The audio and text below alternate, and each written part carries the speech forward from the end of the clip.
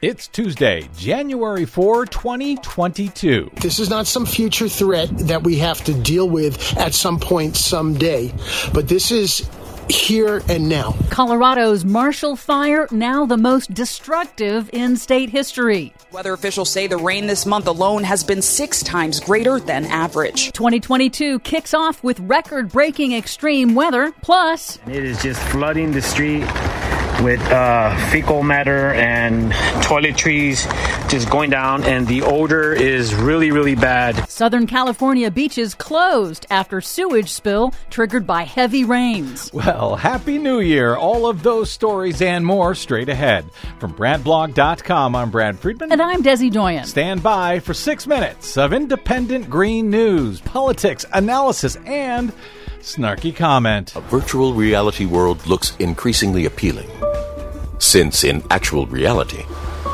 the world is still trying to kill us. Yes, it is. This is your Green News Report.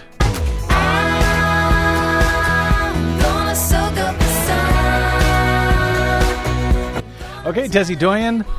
Well, looks like New Year, same as the old year.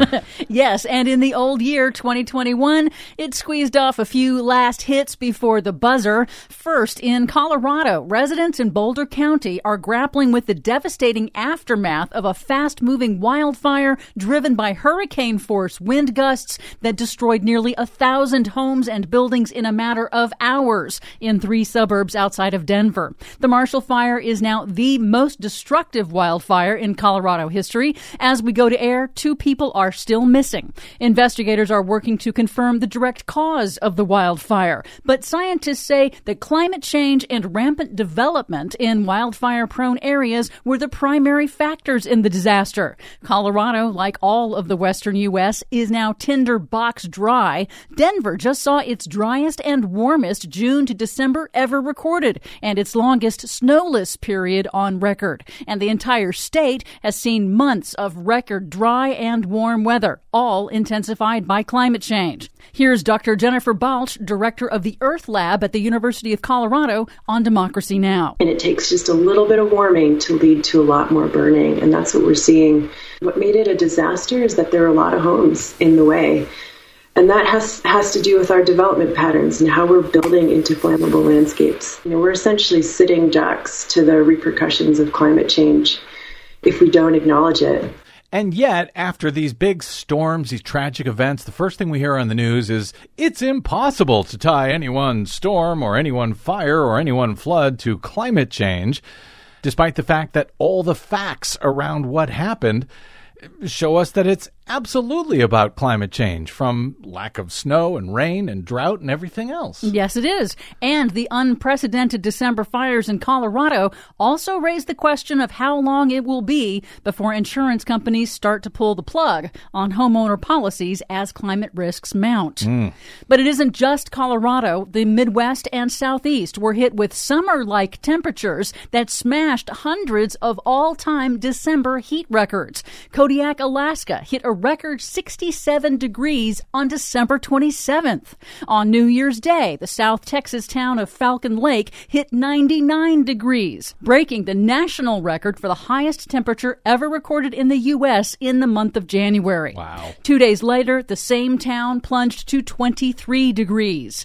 Bloomberg News reports that even though Texas's natural gas industry has had almost a year to harden their infrastructure against freezing temperatures, yet again, instruments froze and gas production plunged to the lowest level since last year's deadly blackout. And they also report that nearly 1 billion cubic feet of gas was wasted or burned off due to weather-related shutdowns.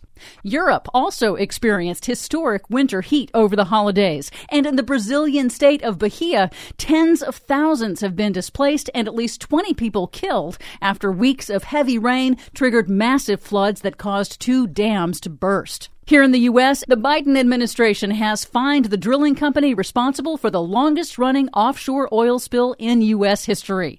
Taylor Energy will pay $43 million in civil penalties and damages for failing to stop an oil leak in the Gulf of Mexico that has been releasing oil since 2004. Nice. $43 million? That's it. I wonder how much they made in the bargain. And finally, a string of famous beaches in Los Angeles County and Long Beach were closed as a precaution after 7 million gallons of raw sewage was discharged into a channel that empties into Los Angeles Harbor. That was caused when an intense storm caused a major sewer line to collapse. Well, there's a lot of folks out there that say Los Angeles is full of, well, you get the idea. That storm was one of a string over the holidays that brought much-needed rain and snowfall, but nonetheless were still not enough to end the state's ongoing historic drought. But it helped, right? It helped. It helped a lot. For much more on all of these stories and the ones we couldn't get to today, check out our website at greennews.bradblog.com. Find, follow, and share us planet-wide on the Facebooks and the Twitters at Green News Report. I'm Brad Friedman. And I'm Desi Doyen. And this has been your Green News Report. Ooh, that smell.